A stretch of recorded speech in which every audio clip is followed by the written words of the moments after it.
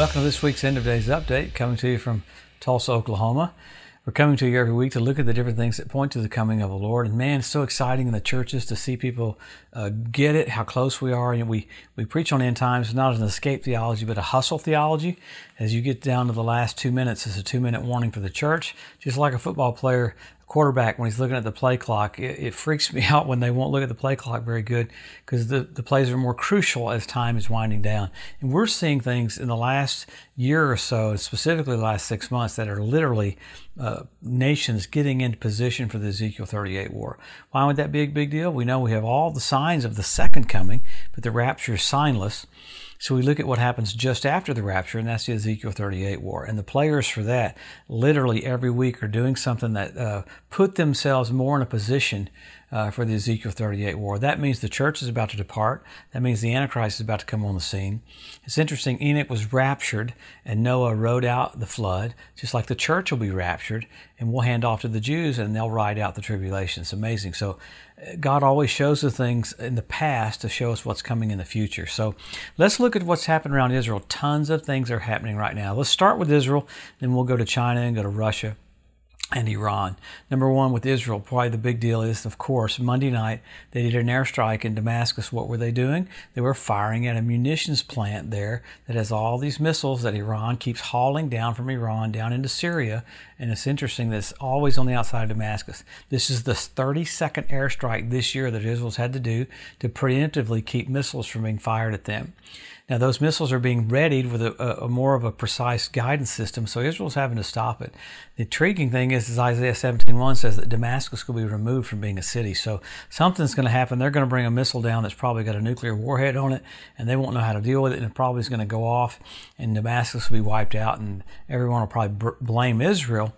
And that's probably why Russia will come down on Israel. There'll be things just like that. So a lot of scenarios happening, though, in Israel right now. You've got Israel preparing for Lebanon, Hezbollah coming down from Lebanon, attacking from the north, and Hamas in Gaza, the Gaza Strip, attacking from the southwest, to the point that they had exercises today at hospitals to get ready for that. So even to the point that Israel came out today saying there is no nuclear deal with Iran. Iran said, well, we want a nuclear deal. We'll go back to what it was before. And I like that even the United Nations and the EU said, not while you're killing protesters and not while you're basically saying you want to destroy another nation. They wouldn't say Israel, but that's what they were talking about. So Iran keeps doing what they're doing, along with providing drones for Russia. A document came out this last week saying that Russia was going to get high-tech stuff sent to Iran in exchange for those drones. That's a huge deal. With that, you had Israel shooting down a drone that came over the northern part of Israel from Hezbollah. They had to blow that one out of the sky. So many things happening that are literally positioning themselves for the coming of the Lord. You had a national intel document came out yesterday in Israel. First time they've ever done this. They said after organizing everything and looking at what's going on, they expect in the next year that the world is on the verge of being on the cliff. In other words, the world is one little system away from something happening to start a global explosion. And that's basically what the Bible talks about. We're hearing wars and rumors of wars. To the point that Russia touted that they moved their second Yars nuclear missile into another silo to have it ready to be aimed at the UK, in England. I mean, that's just absolutely insane. You've got China that sent over their first aircraft carrier they've ever done with a battle group into the Western Pacific, along with China and Russia having war games in the Mediterranean and in the Black Sea. You've got nations acting like this because what happened last week, you had North Korea fire 2 missiles at Japan. They were technically practice missiles, but they were so close to the Sea of Japan, landed in the Sea of Japan, that Japan's prime minister had to call on an alert for the whole country. So the whole country thinks missiles are getting ready to hit them. So what happened was South Korea said, listen, we're not going to tolerate this anymore. They put out kind of a red line saying, if you keep doing this, we're going to go for it. So you see leaders acting like they're going to act during the tribulation. Just no restraint, weirdness, craziness. We want to annihilate you. Craziness going on. Same thing with Russia, amassing even more troops on the Polish border. So that gets NATO involved. So you got event after event after event, getting the players in position for what's going to happen. You had the sun, had a big solar flare that literally was so big it put a crack in the atmosphere that could affect the Earth's geometrical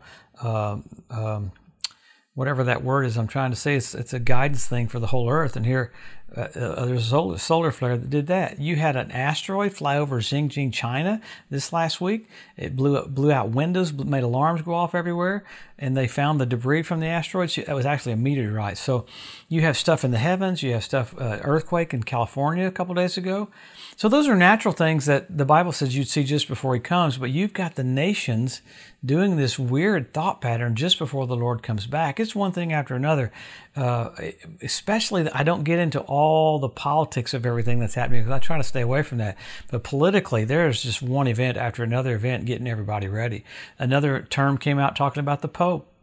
How he basically signed documents that if he was incapacitated, he would resign. We know that's the 114th Pope. Bishop Malachy said that he had a vision of every coat of arms for all the popes, and the 114th was the last one. So, boy, you have some really, really, really wild things in play. So let's go through the signs, because there's a couple of things that I want to get to in the signs that I don't normally get to at the end of day's update. But number one, you've got Israel made a nation. Number two, Jerusalem won back. After that, you got the Hebrew language restored. Then you got the Ethiopian Jews brought back. You got the fertility of the land of Israel. You got the revival of the Roman Empire. And then you start to get into nature. You have 172 different species of predatory birds start showing up. That's radical. You had foxes show up on the Temple Mount. You had fish show up in the Dead Sea. You had the Dead Sea turn blood red where Sodom and Gomorrah were on the Day of Atonement a few months ago. That's so radical. You have the ritual baths around the Temple Mount fill up with water. You have Russia rebuild the archway for Baal worship in Palmyra. Why is that a big deal? That's where the Tower of Babel was. The Talmud says that's the last sign you'll see before the Messiah comes. But then you have Jacob's sheep show up, 20,000 sheep in the lineage of what Jacob originally had there at the Temple Mount. You have the red heifers show up. You had the worms that have the secretion for the ointment that's blood red, and in 3 days it turns white. Though your sins be scarlet, in 3 days they'll be white as snow. Many, many, many other things happening. I didn't even talk about the coins last week that proved Hanukkah was a part of Israel. There were some coins this week that showed where one of they call it a birth mother for Mary was in Nazareth. So there's all these things in Bethlehem too. There's event after event after event, things being unearthed, natural things happening, setting up things for the coming of the Lord. It's hard to get into it in such a short period of time, but it's so blatant that it's in our face. So you have all of those, and you got many more. Men will be lovers themselves. I think in the book, how many signs is there? 79? It's hard to go through all 79 signs, but they're pretty precise. I hear some people go, oh, all those signs have all happened before. No, there's never been a generation these have happened before. We're the only one. All right, after that, you got signals. You had blood red moons on Passover and Tabernacles. You had, NASA calls that a tetrad, 4 in a row. When's the last time you had 4 blood red moons in a row on Passover and Tabernacles? Well, 1967 when Jerusalem was won back, 1948 when Israel was made a nation, and 1492 at the Edict of Expulsion when the Jews were kicked out of Spain. Pretty amazing to have blood red moons on exact dates of radical things happening with the nation of Israel. After that, you have the Bethlehem star. I mean, how wild is that? You have Jupiter, king planet, Regulus, a king planet, Venus, men are from Mars, women are from Venus, a mother planet. All three of those came together for the Bethlehem star.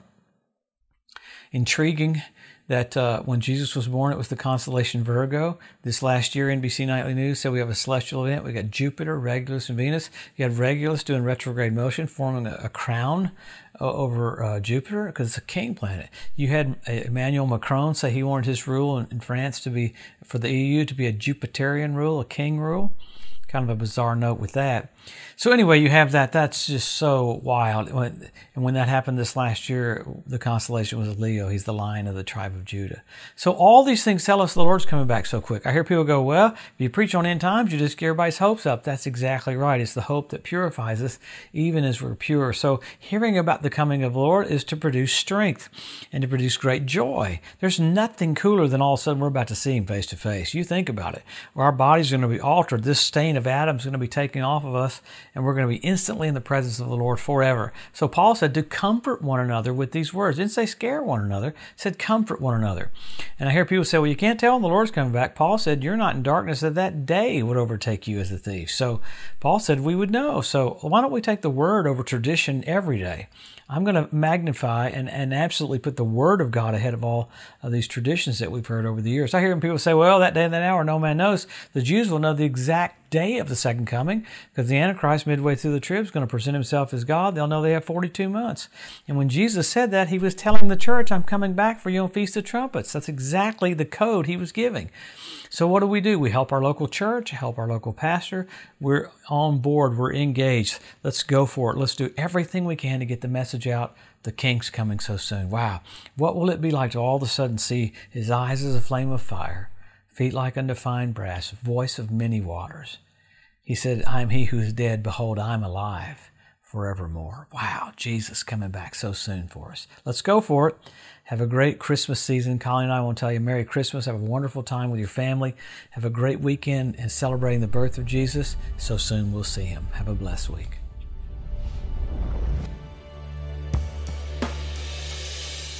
Thanks for joining us today at the End of Days Update. If you'd like to be notified every time there's a new post, just go to the edu at josephmorris.com and subscribe to receive email alerts. If these posts and updates have been a blessing to you, please consider making a one-time donation to help get the message out, or even becoming a monthly partner with Joseph Morris Ministries. Thanks again for tuning in to the EDU, and we'll see you next week.